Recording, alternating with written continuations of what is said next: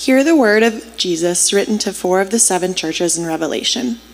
To the angel of the church in Ephesus write, these are the words of him who holds the 7 stars in his right hand and walks among the 7 golden lampstands. I know your deeds, your hard work, and your perseverance.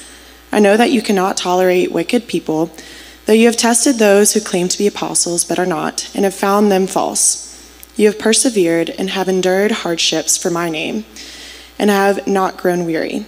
Yet I hold this against you. You have forsaken the love you had at first. Consider how far you have fallen. Repent and do the things you did at first. If you do not repent, I will come to you and remove your lampstand from its place. But you have this in your favor. You hate the practices of the Nicolaitans, which I also hate. Whoever has ears, let them hear what the Spirit says to the churches. To the one who is victorious, I will give the right to eat from the tree of life, which is in the paradise of God. To the angel of the church in Thyatira write, these are the words of the Son of God, whose eyes are like blazing fire and whose feet are like burnished bronze. I know your deeds, your love and faith, your service and perseverance, and I know that you are now doing more than you did at first. Nevertheless, I have this against you. You tolerate that woman Jezebel, who calls herself a prophet. By her teaching, she misleads my servants into sexual immorality and the eating of food sacrificed to idols. I have given her time to repent of her immorality, but she is unwilling. So I will cast her on a bed of suffering, and I will make those who commit adultery with her suffer intensely, unless they repent of her ways. I will strike her children dead. Then all the churches will know that I am he who searches hearts and minds, and I will repay each of you according to your deeds. Now I say to the rest of you in Thyatira, to you who do not hold to her teaching and have not learned Satan's so-called deep secrets, I will not impose any other burden on you except to hold on to what you have until I come. To the one who is victorious and does my will to the end, I will give authority over the nations. That one will rule them with an iron scepter and will dash them to pieces like pottery, just as I have received authority from my Father. I will also give that one the morning star. Whoever has ears, let them hear what the Spirit says to the churches. To the angel of the church in Sardis write, these are the words of him who holds the 7 spirits of God and the 7 stars. I know your deeds. You have a reputation of being alive, but you are dead. Wake up. Strengthen what remains and is about to die. For I have found your deeds unfinished in the sight of my God. Remember, therefore, that you have received and heard. Hold it fast and repent. But if you do not wake up, I will come like a thief, and you will not know at what time I will come to you. Yet you have a few people in Sardis who have not soiled their clothes. They will walk with me, dressed in white, for they are worthy. The one who is victorious will, like them, be dressed in white. I will never blot out the name of the person from the book of life, but will acknowledge that name before my Father and his angels. Whoever has ears, let them hear what the Spirit says to the churches. To the angel of the church in Laodicea, write, these are the words of the Amen, the faithful and the true witness, the ruler of God's creation. I know your deeds, that you are neither cold nor hot. I wish you were either one or the other. So, because you are lukewarm, neither hot nor cold, I am about to spit you out of my mouth. You say, I am rich, I have acquired wealth and do not need a thing. But you do not realize you are wretched, pitiful, poor, blind, and naked. I counsel you to buy from me gold refined in the fire, so you can become rich, and white clothes to wear, so you can cover your shameful nakedness, and salve to put on your eyes, so you can see. Those whom I love, I rebuke and discipline. So be earnest and repent. Here I am. I stand at the door and knock. If anyone hears my voice and opens the door, I will come in and eat with that person, and they with me. To the one who is victorious, I will give the right to sit with me on my throne, just as I was victorious and sat down with my Father on his throne. Whoever has ears, let them hear what the Spirit says to the churches. This is the word of the Lord.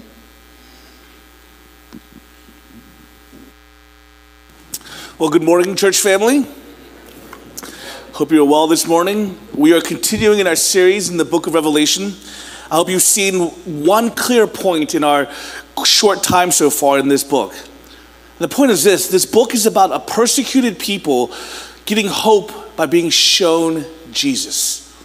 That's what this book is about. It's not about crazy conspiracy theories. It's not about noticing what nation is going to be sovereign or where Nicholas Carpathia is going to come from. This book is for persecuted Christians and their hope in this world. And in the next is a living Jesus. Last week, during our missions weekend, Marty preached on Revelation 5. And so we're actually going back to the 2 and 3 today to finish up on the 7 letters written to the churches. So if you remember 2 weeks ago, I preached on the 2 positive letters written. The 2 letters said only good things to the churches in Smyrna and Philadelphia. And really, I wanted to focus on the positive letters first because I wanted to kind of rave about the bride of Christ first. Do you remember, guys, that I finished that sermon by us together crafting a letter? Remember, this is not a letter actually written. This is not a vision given from Jesus to us, but this is a letter that we crafted together. And here's what it says. Letter to the angel of the church of Waypoint. These are the words of Jesus our King. I am love. I am your refuge. I am the faithful one who is compassionate over all of you. I know your heart. I know your heart to serve others, to be humble. You are sincere and genuine people. You're gracious. You have a heart to hear and a heart to serve. Waypoint, make sure you don't forget your first love. Make sure you do not become complacent or lazy, but pursue righteousness. Build each other up. You are one in me. Build each other up. Know that I'll be with you. I'm faithful to complete the good work that I started amongst you. I will unite you. My spirit will create unity in you. For I am before all things, and I hold all things together. It is by my might you will advance. I love that letter. Now, I know it's not a vision, but I just love just kind of receiving that word that we wrote together. I think it hits us well. But after the positive, I want to share some of the negative letters now. Now, have you ever, guys, waited to hear from someone? Most of you guys might not relate to this, but have you ever waited to hear news from someone through the snail mail? Through the actual mail, not email. Some of you guys might have no idea what this is like to wait to hear from someone through the mail, because you're probably thinking, well, if it was really important, they just email me or text me or fax me or whatever me, right? FaceTime me. But there was a time where one didn't have an email address or a cell phone or an AIM account. I remember such days. I remember once meeting a girl at camp when I was in middle school. We both kind of liked each other at the end of camp, but she lived hours away from me. And when this camp was over, our only recourse of contact was snail mail. I didn't have email address at the time. There was no cell phones. I think the only cell phone that might have existed was like the Zach Morris kind that nobody actually had enough money to own. And I didn't have an email at the time yet. I didn't have the only person I knew, my aunt or my cousin had instant message or had an AOL account. It just started. The internet just started happening. So I didn't have an email address. I had nothing. So as a young lad and a young woman from middle school that met each other at camp, we thought, we'll write each other letters, right? So we wrote a letter to each other. And as a young man, I was pretty pumped about it, right? The only thing I've ever gotten in the mail is probably like a birthday card from my grandmother or something like that. So I was like, she's gonna write me a letter. So she actually wrote me a letter. And I was like, what? So excited. And so we quickly wrote letters back and forth to each other. I couldn't wait for the next one. We wrote back and forth. Maybe, and writing back and forth, guys, it's not like it's not a one-day thing. It takes a few days to write your letter.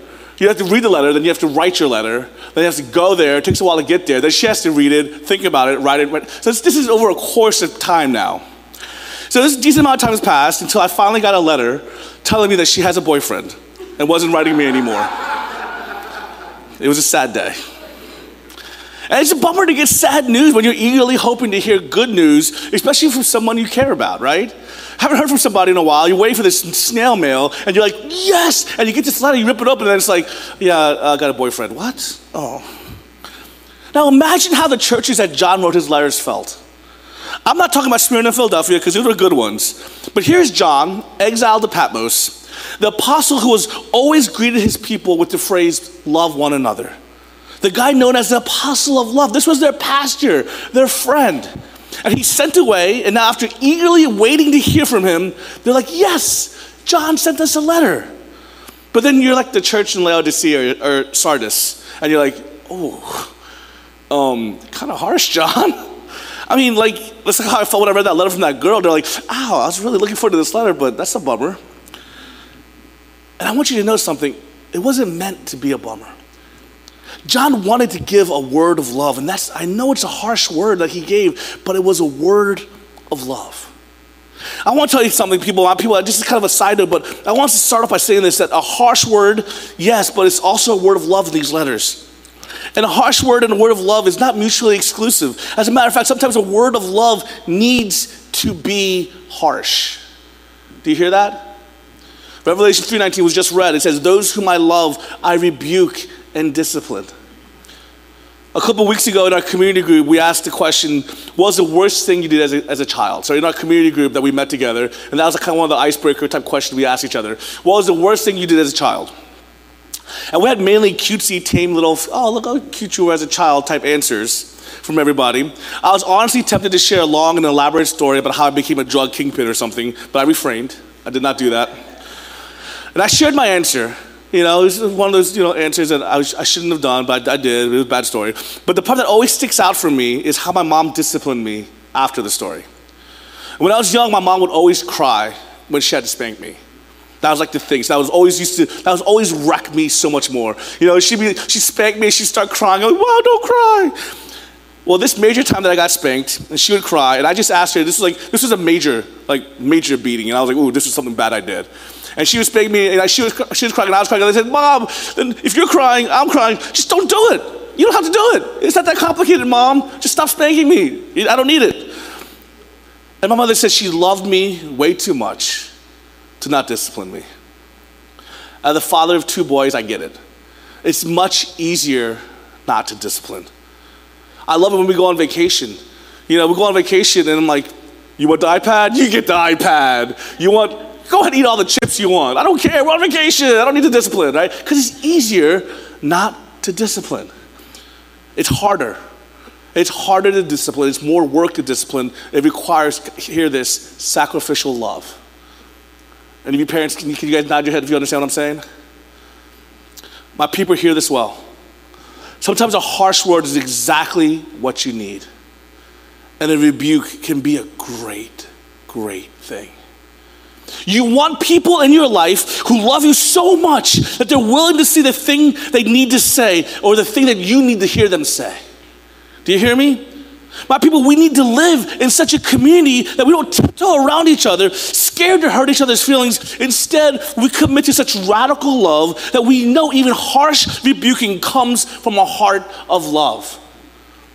Can I tell you, if I'm walking towards the edge of a cliff, oblivious, lost in my own world and my thoughts, listening to my own music, please don't come to me with gentleness. Please come yelling, grabbing, and screaming. Tell me to stop. Tackle me down to the ground if I need to. I'd rather you do that and then me walk off the cliff. Do you hear what I'm saying? Jesus loves his people so much that he's giving this word to them. Guys, not to break up with them, but to restore them. And I hope you understand that this is what these letters are to the churches are about, is restoration that comes from discipline. Do you get that? I think we live in a day and age in a culture that's we're so afraid of hurting each other's feelings or saying the wrong things or losing relationships, or especially when churches have become such a consumer thing where you can just go to another church if the pastor hurts your feelings or somebody in the church says something that who cares, I'll just go to the next church. And so we get scared to say the harsh things that need to be said. You guys with me? Can I tell you something? The loving thing sometimes is the hard thing. It's the rebuking thing. It's the harsh thing. And we need to hear it. And what I pray that we do is we create an atmosphere, a culture, a family of trust, that we know that our foundation is a loving unity brought by the Holy Spirit. And in such a place then, can we hear words of rebuking, hear words of critique or discipline, and know that it comes from love. And I'm not saying, guys, we don't need to be gentle. We need to be gentle. We need to be kind. We need our words to be dripping with honey sometimes. But guys, there are also times when you're walking towards the cliff that you need me just to not care about any of that stuff and just tackle you to the ground and say, don't you do that. Your family's worth more. Your integrity is worth more. Your God is worth more. Does that make sense? You guys with me so far? So that's what these letters are. These letters are this beautiful mix of not just, oh, harsh word, John, that hurts, or Jesus, why'd you say that? This is a letter. No, he's saying, guys, I want restoration for you. I love you so much. Will you come be restored through this loving discipline that I'm giving you? The Lord disciplines those he loves. And it hurt.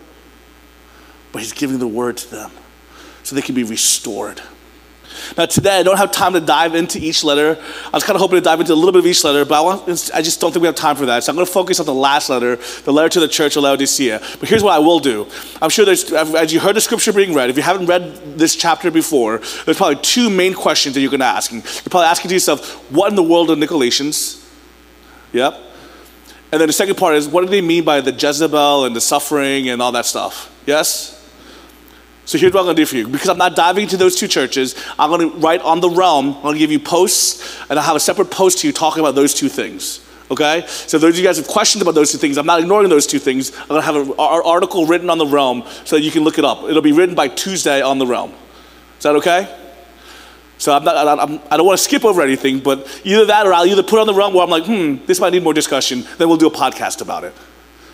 Danny's like, no, Lawrence. To the realm. But so that'll do either one of those things. So we will cover those two things either on the realm or on the podcast. So just to be aware. But for our little bit of time that we have, I want us to dive into this letter written to the church of Laodicea. And I shared before 2 weeks ago some information. Geography actually plays a role. History of the city plays a role in this letter, as it actually does in most of these letters. It is a city located 40 miles south of Philadelphia, 100 miles or so east of Ephesus. Remember, it's all along a circular trade route that is very popular cities in Asia Minor. It was established well before the rise of the Roman Empire. Historically, it is known as a city of Zeus. But about 250 BC, the city was named by the Syrian ruler Antiochus II in honor of his wife Laodice, something like that. When the Romans entered the area 100 years later, Laodicea became an important crossroad and the seat of local government. It was important and thriving center of commerce, and it was widely known for its black wool and for its medical school, which produced, hear this, an effective eye salve, which was in wide demand throughout the Roman world. The city was very wealthy and was able to withstand earthquakes and restoration. After the Jewish captivity in Babylon, large numbers of Jews sought to return to their ancient homeland. Antiochus the Great enticed nearly 2,000 Jewish families to relocate to this area in Western Asia Minor about 250 BC. So there was a large amount of Jewish population as well. Dr. Riddlebarger made this point in a commentary. Given the fact there is no mention of opposition from the Jews living in the area to the church in Laodicea, coupled with the fact that there is no mention of opposition from Gentiles in the form of persecution from the state, nor is there any mention of problems associated with false teachers being in their midst, we can but wonder if the church in Laodicea had stopped preaching the gospel altogether.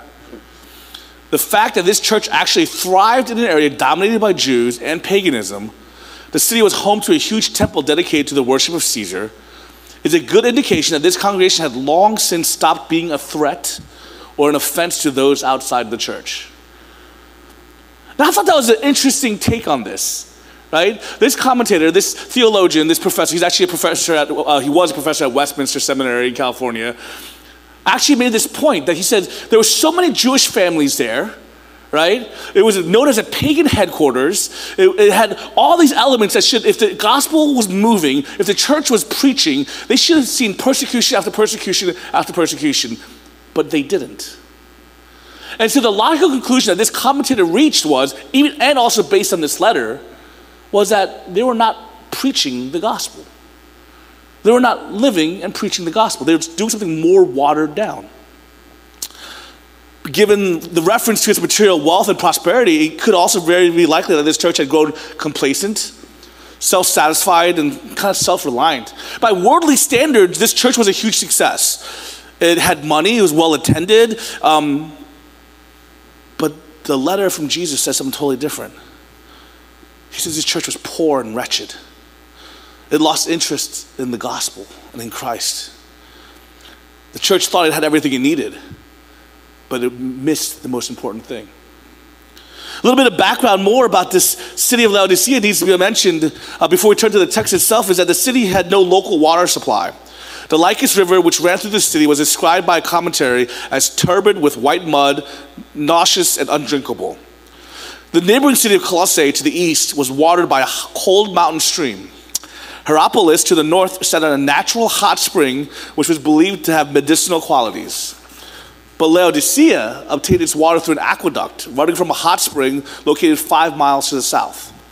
The water was hot when it entered the aqueduct, but it was filled with calcium carbonate, and by the time the water traveled down the system and arrived in the city, it was lukewarm and barely drinkable. It is a matter of record that throughout its early history, its growth and prosperity was hindered by its lack of drinking water, which is something that the whole people of Laodicea would be familiar with. So with that in mind then, well, let's dive back into this letter. To the angel of the church in Laodicea, right, these are the words of Amen, the faithful and true witness, the ruler of God's creation. I love the introduction of Jesus in this letter, by the way. He says, he is the Amen, the faithful and true witness of God's creation. No mincing words here. Jesus is saying, I rule everything. You think you're powerful, but I rule everything. Then once again, Jesus reminds his particular congregation that he is the faithful witness who knows their true condition. Jesus says, I know your deeds, that you are neither cold nor hot. I wish you were either one or the other.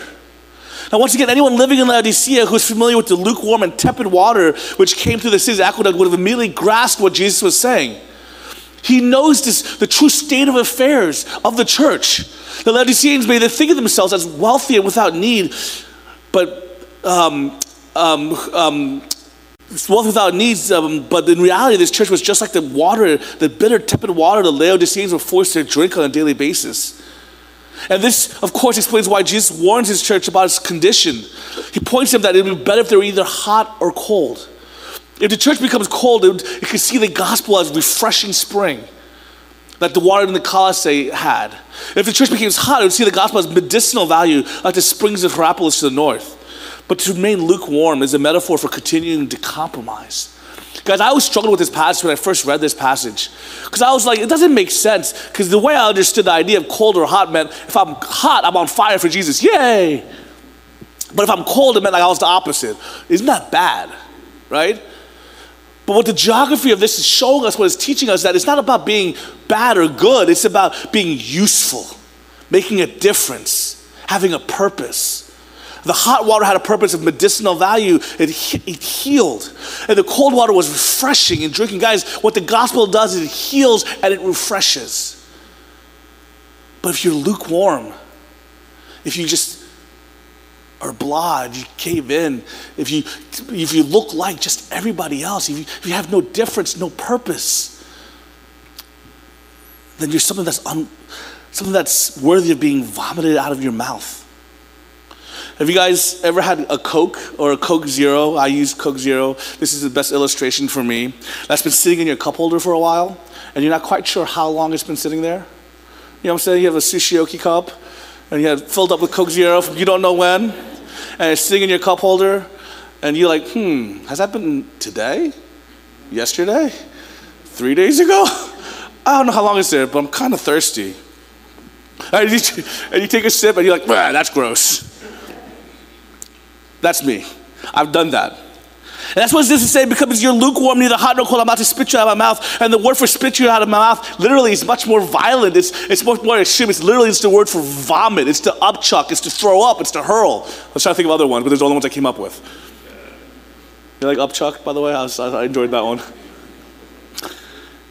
The complacency toward the things of God and interest shown in the things of the world has rendered you're purposeless, you're bitter, you make a bad taste in God's mouth. And so unless the church repents, it's literally saying God wants to vomit them. It's disgusting. Guys, what God is saying to you is this, is that be purposeful. If you're a church that looks just like the world, if you're a Christian who looks just like the world, if you're to the place where all the pagans and the heathens are like, you're normal just like us, then guys, you serve no purpose.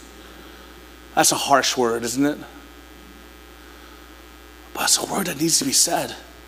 Because guys, can I tell you, the last thing I want for you guys, for me, is to be such a bad taste like Coke Zero left in my cup holder for days. is to be something that God wants to vomit out. I don't want us to be self-deceived to think our wealth or our status in this world is anything of value. It says, you say, I am rich, I have acquired wealth, and do not need a thing. But you don't realize that you're wretched, pitiful, poor, blind, and naked. From this description of their true condition, it's clear that because of their success in terms of wealth and prosperity, the church thinks it has no needs. Its members have equated material blessing with God's favor. Look at us. Look how good our building looks. Look how awesome our programs are doing. Look how much money we have in our bank account. We're good. We're set. God must be happy with this. John Stott says, perhaps none of the 7 letters is more appropriate to our century church than this one. It describes vividly the respectable, sentimental, nominal, skin-deep religiosity which is so widespread among us today. Our Christianity is flabby and anemic. We appear to have taken a lukewarm bath of religion. I want to leave that up. Can we put that back up for a second? I want to let that sink in for a little bit.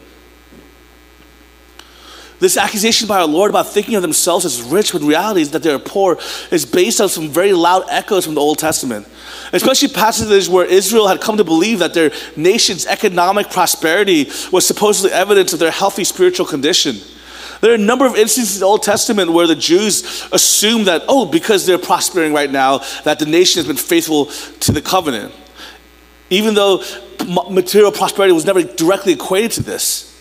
Jesus now instructs this church how to rectify their situation. He says, I counsel you to buy from me gold refined in the fire, so you can become rich. And white clothes to wear, so you can cover your shameful nakedness, and salve to put on your eyes, so you can see. Being wretched, pitiful, poor, naked, the remedy which Christ prescribes is for this church must come as a shock to them.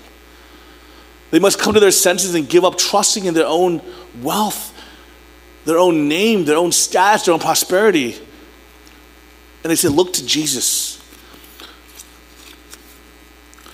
This message is depicted, if you guys remember, in the prophet Isaiah 55, where the prophet says, come, all you who are thirsty, come to the waters. And you have no money, come, buy and eat. Come buy wine and milk without money, without cost. Guys, here's the difference. I love this passage in Isaiah where it says, all who are hungry, all who are thirsty. I started wanting to sing that song. All who are hungry. It's this beautiful thirst and need that's expressed. And it says, you have milk and you have meat and you have food abundantly. It's there, but here's the thing. You need to be hungry and thirsty. And this rebuke by John to his church, he's saying, guys, don't miss it. Here's my rebuke. You're walking towards a cliff. You think you got it all figured out. You think you have money. You think you have prosperity. You think life is good. Life is comfortable. So you're walking a deadly journey. You're on a terrible path. He's saying, wake up. You need to be hungry and thirsty.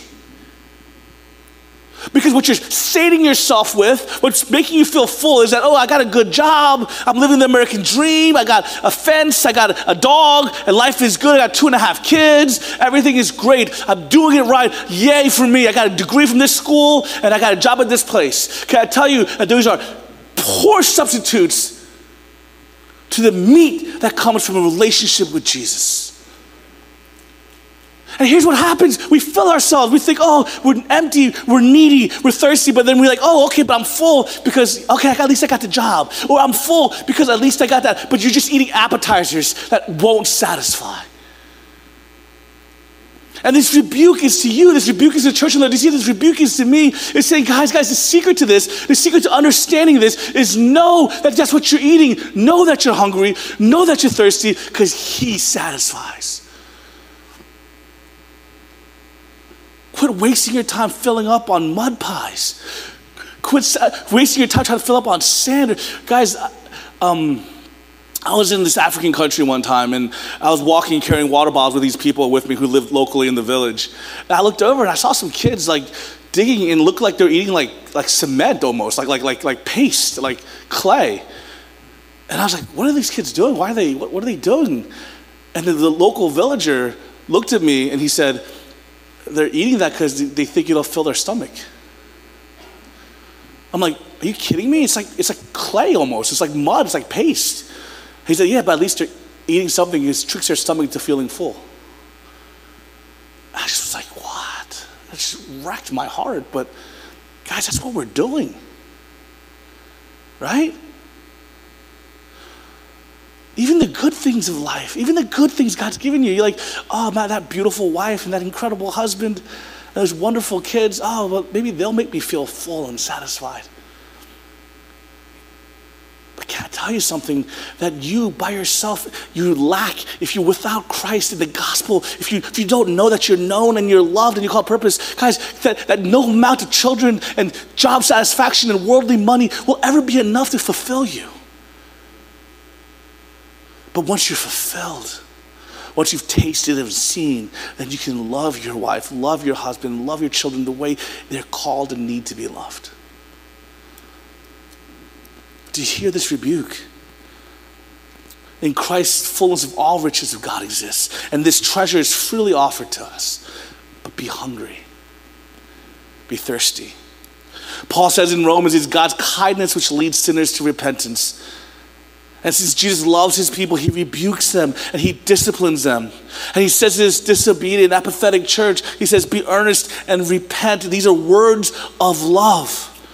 And you can see this in the next verse where it says, here I am, I stand at the door and knock. If anyone hears my voice and opens the door, I will come in and I'll eat with them. And he is with me.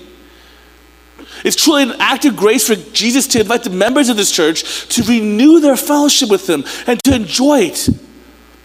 Now, guys, this verse actually is kind of frequently misquoted. It's used typically as in evangelistic context. Jesus stands outside the door at the human heart, waiting for a person, and they open the door to heart to him, and if they only accept Christ as their Savior.